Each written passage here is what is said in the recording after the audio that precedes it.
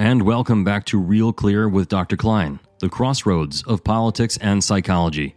If you would like to listen to ad-free episodes and have access to daily and weekly releases, essays, and other membership perks, and you also want to help in the production of this program, go to realclearpodcast.com and click subscribe. There are a lot of places in this world where you can put your money, and so I thank you for considering membership to realclearpodcast.com. I hope you enjoy this next episode.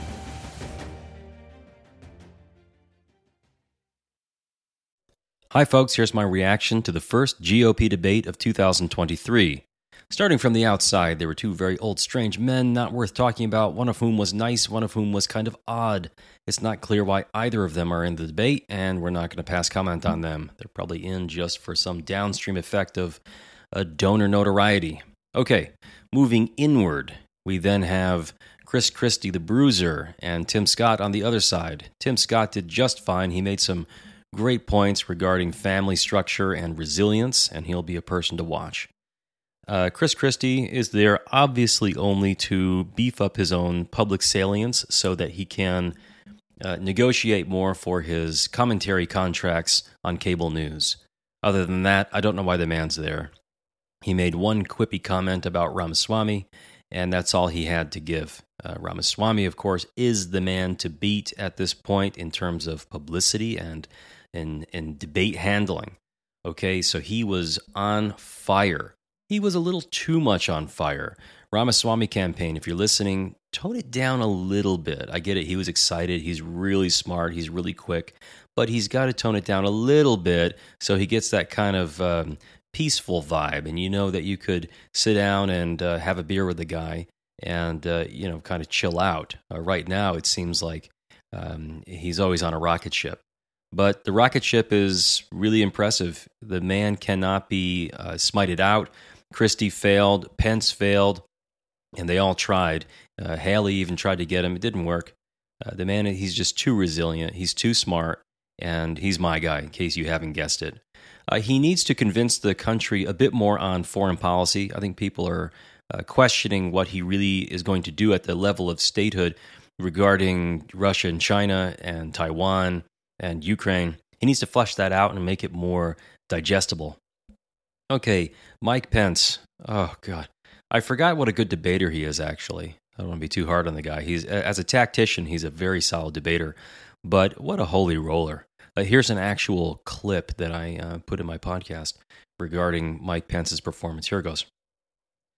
I had Jesus Christ visit me last night and tell me that I should tell the American people that once again, I am God's choice for President of the United States. Through all humility, I have to say that when I open the Bible, I swear sometimes they're talking about me.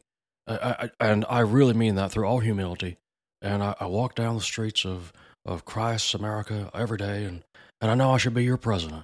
Okay, guys, we don't need that anymore. Let's give it up. Let's send the Holy Rollers back. That's just not the man for the times. Please, get him off the stage. Okay, and my guy, Ron DeSantis. What a disappointment. Maybe he showed that he rose above the fray because he really didn't get into it. There's a strategy there. I thought he was going to be going after Vivek because his campaign super PAC strategy literally stated that one of their bullet points was hammer Vivek. And he really didn't do that. And he didn't get hammered himself. So he's kind of going the diplomatic route, which has its points to it.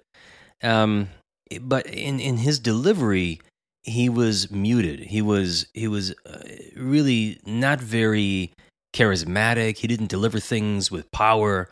He came across kind of like a Boy Scout with taglines. So I was disappointed to see that, although on substance he did fine. And we'll see what happens, whether he can wake up and start sparking a bit more. What this is likely going to come down to is Ramaswamy, Haley, and DeSantis in a final three, and we'll see what happens there. Tim Scott may surprise people and stay in and mix it up with them. So, okay, folks, that's where we are now, and in terms of running mates for the likely Trump ticket, it's going to be Ramaswamy or Scott, as far as I see it, although there could be an outsider that we haven't thought of yet. Okay, see you next time.